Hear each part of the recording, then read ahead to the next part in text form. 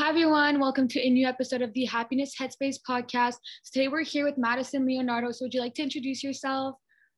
Yeah, so I'm Madison. I also go by Maddie. Either or is totally fine. I'm a student right now. I go to Ryerson University in Toronto. I'm a child and youth work student and also a mental health advocate on Instagram. Yeah, and how would you say, I know we all tend to be on social media a lot. I know you're a lot on Instagram and everything. So how would you say social media has affected your mental health and the way you see yourself and all of that? I think it can be a really great tool in terms of mental health and building a community and spreading awareness and information and whatnot. But it can also be a really toxic place just depending on how you use it. So in the past year or so, I've really utilized the mute feature on my Instagram, and it sounds a little funny to say I mute people and I don't want to see their content, but if I find someone's content particularly triggering to me and I don't want to kind of outwardly unfollow them and make that choice, which I know a lot of people are hesitant to do, I utilize the mute feature a lot. And I think that what you consume in terms of social media and entertainment in general is part of your diet. I like to think that's everything that you consume, whether it's media or whether it's food or whether it's really anything that you're putting into your body, into your brain. And so I really am specific about what I'm consuming on Instagram and the people I follow. I've really shifted my the people I'm following in the past year to really positive accounts and accounts that really better me and give me good information and whatnot. Yeah, absolutely. I love that. And I completely agree with that. And you consider yourself a mental health advocate on social media. So do you want to kind of explain your background with mental health and mental illness and all of that? Yeah. So I've had an anxiety disorder for many years. I was diagnosed officially when I was 14 and I'm 20 now. So quite a few years, and also OCD at the same time. And I was recently, just a few months ago, diagnosed with my eating disorder. So I have quite a bit of my own experience in terms of mental health and mental illness. But I think it really gives me a lot of tools that I can share with others using my Instagram and my platform and whatnot. Yeah, completely. And currently, I know for you guys in Toronto, it's probably with COVID, it seems like it's not going very well. I'm in Montreal, so things are a bit different. But how has the pandemic affected you, and how are you doing with all of that? Yeah, I think it's been really hard. In Toronto, I think Canada in general, we're not doing as well as we hoped to be doing. But I mean, it's very easy to let it take control of your mental state and your well-being. I have to work really hard to not let it get to that. Keeping myself busy in positive ways has been a really huge tool for me. Just, if I don't have the time to sit there and spiral thinking about the circumstances, I'm better off. So yeah, I do a lot of arts and crafting to keep myself busy. Yeah, for sure. I agree with that. Me as well. I always am adding so many things to my schedule so I don't have to think about my problems. I'm no, if I'm busy, I'll be happy and I'll be fine. And I feel especially with the weather getting better now, it's less depressing to be in a pandemic because you see all these people in that live in nice places. They're in Hawaii or Florida and things, and then we're here having the longest winter ever in a pandemic. That's really hard, but I'm glad the weather is getting better and we can all feel a little bit better collectively in Canada. And vaccinations also, have you gotten vaccinated yet? have. Yeah. That's so awesome. Yeah. So things are really getting better, Yeah. hopefully. Looking up. Yeah, exactly. And so I'm completely changing the subject right now. But I know that you've talked about sometimes on your Instagram going to therapy and things like that. So how would you say, like, what is your opinion on therapy, and has that helped you in life? Like, what would you recommend it to other people? Yeah, I think therapy is a great tool. I personally feel like everybody could use a therapist. Obviously, it's everybody has to be doing it on their own will. Mhm. You can't really force people to go to therapy, or it doesn't necessarily work if you don't want to be there. But yeah, it's definitely been a huge part in my recovery and in my like the maintenance of just my mental health and well-being. I've learned a lot of great tools that I use every day to maintain my mental health, and I've learned those from therapy. And the biggest thing is just that, you know, you can have the best support system in the world, but you don't have anyone in your support system who's unbiased, whether you realize it or not. So it's really important to have that third eye looking in with like no idea what's going on in your inside life in any other way. But yeah, I would definitely recommend it. Yeah, for sure. Yeah, there's no one in your life, like you said, who's gonna not have their like own opinion on your life if they know what you're going through. So yeah, having a therapist, I completely agree. It is kind of expensive, but it is worth it. So Yeah, yeah, yeah. I agree Especially with right now with COVID, it's really hard to find something. It's unfortunate that it's not accessible.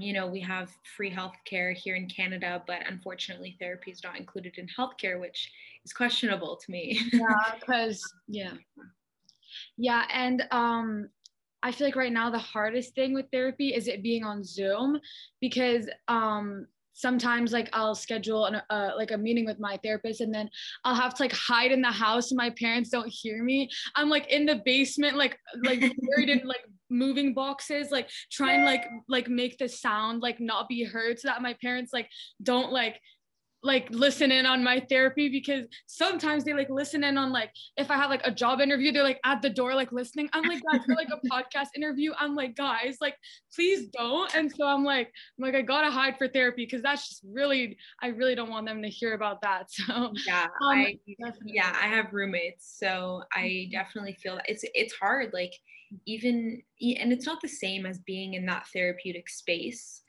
When you're like on a therapist's couch and like that's what you're there for, and there's nobody around, there's no chance of anyone hearing you, and it's very different, and it's definitely difficult. Yeah, exactly. And so you like you mentioned earlier, you struggle with OCD, and I know there is a lot of misconceptions about it. And I used to like be part of the problem with that. I used to say things like, I think everybody used to say things like, "Oh, I'm so OCD," or so do you want to like kind of like debunk the stereotype, or like kind of explain what it really is? Yeah, so a lot of people use it as an adjective, which it's not. It's a diagnosis, and the way people tend to use it is if someone is super organized or super clean.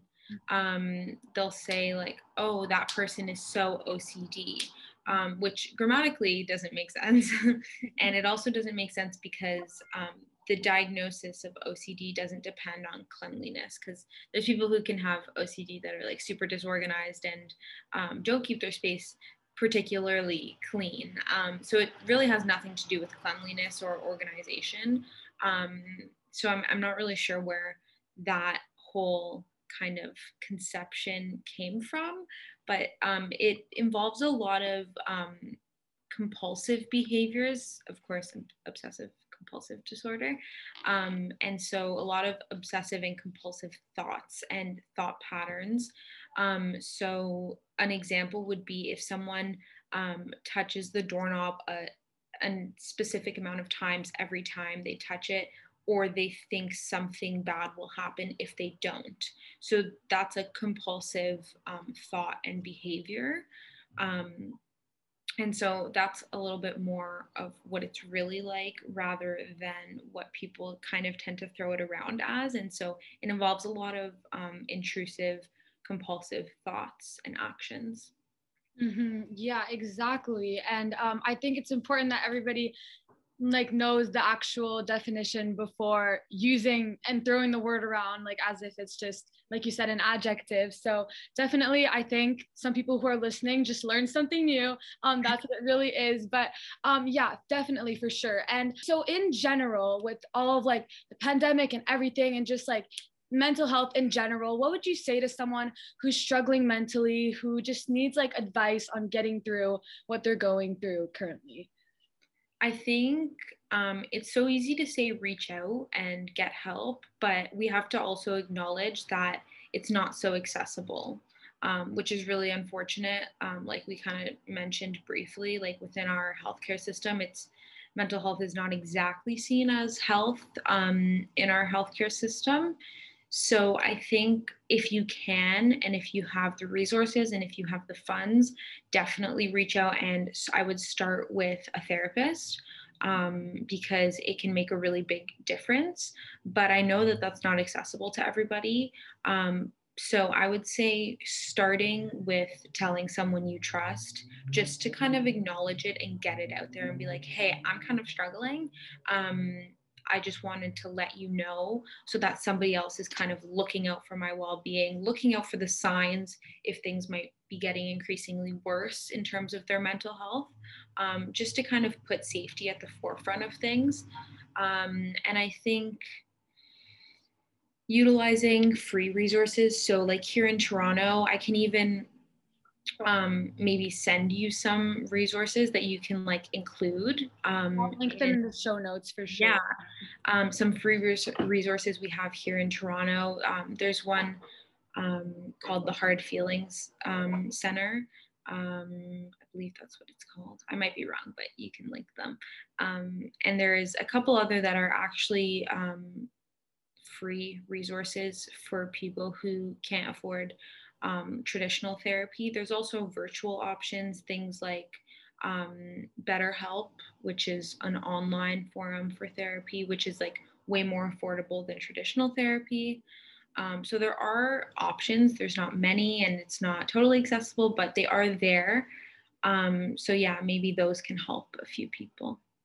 Yeah, I know for me, when I was first really struggling mentally, I like really wasn't ready to tell someone that I knew because, like you said earlier, like everybody's biased and everybody's around you that knows you in your life is going to try to like tell you different things and like tell you what to do, or like just like it puts a lot of pressure on you like when other people know what you're going through, like especially like me, I struggle with like suicidal thoughts and things like that, and now a lot of people around me know about it, and it's just like it adds so much like kind of pressure. I don't know if you know what I mean, but me, the first person that I told was in 7th grade, my science teacher, and like literally everybody like was so scared of her and hated her. But like since I was class president, like she loved me, and like I thought she was like the best teacher ever. So like I would just like go talk to her and like go cry to her, and like poor woman just had to sit there and hear about all my problems. But like honestly, thank God she was there, because like I really couldn't get myself to like tell someone who I was really close to, you know, because I don't want like people who are really close to me to like worry about me and things like that. And like I didn't want my science teacher to worry about me either, you know, but like at least there's like someone that was there to help me a little bit. So definitely I'm really grateful I had her. And I'm again completely changing the topic. I'm really sorry. I keep going all over the place in this interview, but so this question, I don't know if you have an answer to it, but I also always love to ask people, is there one stranger who you've met who has really impacted you, or that like taught you an important lesson or something like that? Yeah, I actually so because I live like right downtown Toronto, we have a lot of people who are out on the streets, especially right now during COVID. Luckily, we've turned actually the Bond Hotel here in Toronto has actually been turned into a shelter, which is really great. But yeah, so there's this one person that sits at the same corner quite often. And so I recognize him, and we always kind of chat briefly when I run into him on the corner. And he's so, so, so kind. And it really opens my eyes to the fact that he is just like everyone else. They're all just like everyone else, and they're just going through a really hard time. And it makes me think, like, where is his family, you know? And obviously it makes me sad, because I'm like, I wish I could just take him in for like a warm meal and a hot shower and all that stuff. But he seems totally self-sufficient. He just kind of hangs out there. I believe he stays at a shelter overnight, so he's like safe and whatnot.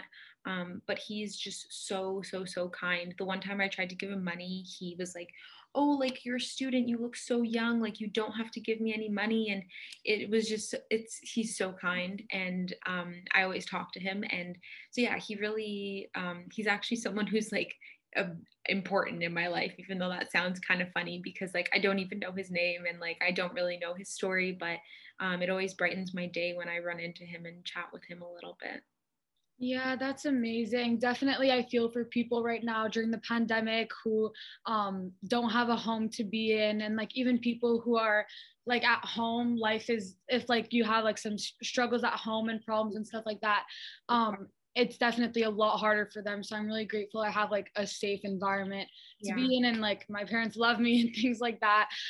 So definitely really grateful for that. And definitely people who are struggling as much as him really open up like your eyes to other realities that people have. So I completely agree with that. And I completely think that's so amazing how nice he seems and all of that. And I also wanted to ask you, so right now you're studying at Ryerson University in Toronto. So what would you say when you were growing up you wanted to do versus like what you're doing now? Like, how did that work out for you? This is actually a funny question for me, because growing up, I was always in competitive dance, and dance always kind of came first. When I was younger, my parents were always like, oh no, school comes first. But as I got older, they knew that like there was no stopping me. And like they kind of came to terms with the fact that dance was like it for me. And so dance was always what I thought I was going to do as a career.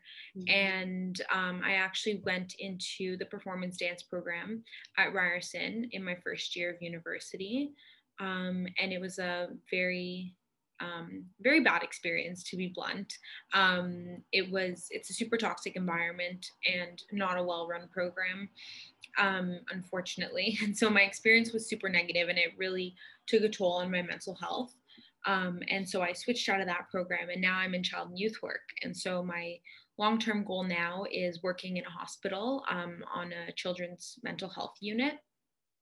That's amazing. Yeah. And I completely agree. I'm also a competitive dancer. Now with COVID, there's not many competitions.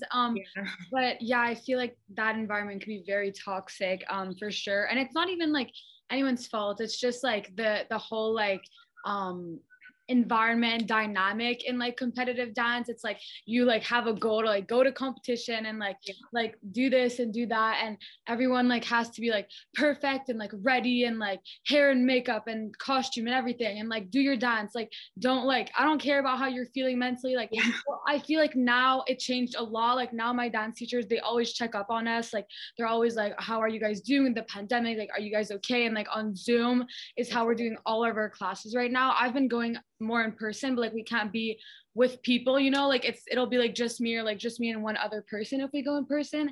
And so it's like really hard to like keep up a good mental health. When I used to do 7 days a week, I was like, how did I do that? I didn't have a life. Like, yeah, me neither. Yeah. And then it was like at some point my dance teacher, because I was in like 2 different teams and I also had a duet. And so at some point before the pandemic, my dance teacher was like, next week I'm doing like 2 hours of duet, 2 hours of your other team, and then 4 hours of this team. So I was basically doing 8 hours of dance like consecutively with no breaks. And I was like, how am I going to do that? And then the pandemic happened, and then that day didn't end up happening, which I don't know if it's a good or a bad thing, but I feel like, yeah, competitive dance, it's intense. Yeah, it can be super toxic. I mean, it can also be super positive, but I think those changes are slowly coming about. I hope that more positive changes come about as time goes on, but definitely in a program like what I experienced in my first year was like frightening and like completely turned me off of dance for a couple years. And I was like, oh my goodness, that was the most horrible experience of my life. And so like a program like that needs to be like completely revamped, with like trauma informed care and just, you know, updated, because these days like mental health is a huge thing and it's more talked about. And so it needs to be much more of a focus in something so intense, like you're saying, like dance. Yeah, exactly. And I feel like what you're talking about could like kind of resemble Dance Moms a little bit. It's like imagine like all those little girls that were in that show, like they all said like, wow, like that show traumatized me. Like I couldn't do anything. Like it was so toxic. Like can you like I don't even know. I'm like if I was in that team, like I could not live. Like what how poor them, honestly. But yeah, for sure. And so another different thing that I want to talk about is so what would you say is one of your biggest accomplishments or something that you're really proud of yourself for? Um, I would say over the beginning of the pandemic last year, I started my own business, where it literally just started because I was bored and I was doing a ton of arts and crafts, and a couple of people asked about purchasing the earrings I was making, and so I turned it into something small in the very beginning. I made a website and was just selling earrings through there, and then it became much more than that. It became my primary platform. So I have my blog on there as well, where I do a lot of posts about mental health and mental health awareness and my experiences and whatnot. So it's become kind of like my child, like my passion project. So I'm really proud of that. I've started actually for this month, since it's Mental Health Awareness Month. I've created some mental health awareness merchandise. So right now we have sweaters available, and all of the proceeds go to CAMH. So I've been working on that this month, which has been really fun and just positive. And yeah, I would say that that's probably one of the things that I'm the most proud of, that I've kind of created on my own and I'm still just working on and building. Yeah, for sure. And I'll have it linked below if anybody wants to go purchase anything, or if you want to go check out her blog, that would be so great. And on the other hand, what would you say is your biggest failure or just something that taught you a lesson? Because someone in another podcast episode said something that like really struck me, and they were like, today's failure is like tomorrow's lesson or something like that. I don't remember what the quote was, but it was something along those lines. So definitely, what would you say is something that taught you a lot, but that you saw as a failure when you went through it? Definitely my experience in that dance program that first year, because I was not succeeding in the program to their standards. And so I was feeling like a failure and like, oh, I'm really letting everyone down here. But it ended up being the best thing that ever happened to me, because I had left the program and now I'm doing what I love. But it definitely felt like a huge failure in the moment. In hindsight, it was a good thing. Yeah. And this is kind of a loaded question, but would you say that you love yourself? And if yes, how did you get to that point in your life? I would say my short answer would be yes, but there's so much more work to do. And I feel like that goes for most people, because especially my recent diagnosis of my eating disorder, it's made that process a little bit more difficult, but it's a journey. And I think it's a constant work in progress for everybody. Like, I don't think anybody ever gets to a point where they're like, there's not one thing that I'm working on for myself right now. And there's not one thing I want to positively change about myself. And I think that that's a good thing, because we don't want to get stagnant and have a boring life, right? So I think yes, but it's a process. Yeah, of course. And my last question for you would be, what is your best life advice? If you had the whole world listening to you for 30 seconds, what would you say? Oh, wow. I would say trust your gut.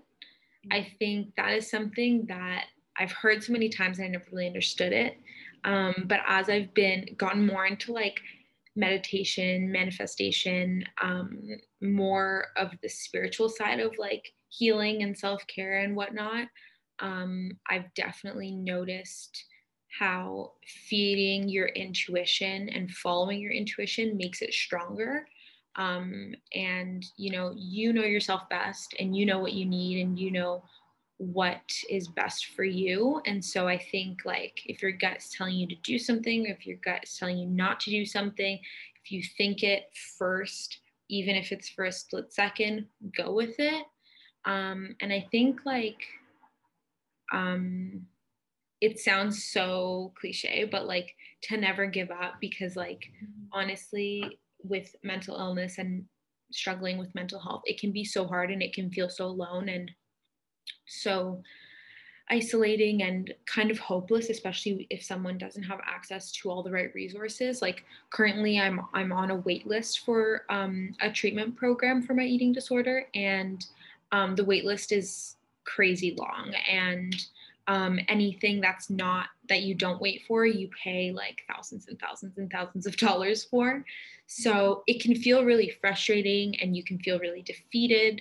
But I think like pushing through is super important. And like some days that's really hard and you just want to stay in bed, and that's okay. But not sitting in that for too long is super important. Yeah. Yeah, for sure. I love that answer. And thank you so much for being on the podcast. So, do you want to just plug your socials again, really quick? Yeah, so my Instagram is Madison Leonardo _. And from there, you can find my website, any affiliate links I have, my blog, my shop, and my company's Instagram. Great. So thank you so much again. And I hope everybody listening has an amazing rest of your day. And yeah, I'll definitely let you know when the episode is out. And it should be like within the next few weeks. So thank you so much. I really appreciate you doing this. Yes, thank you. Thanks for having me. Yeah, for sure. Bye. Bye.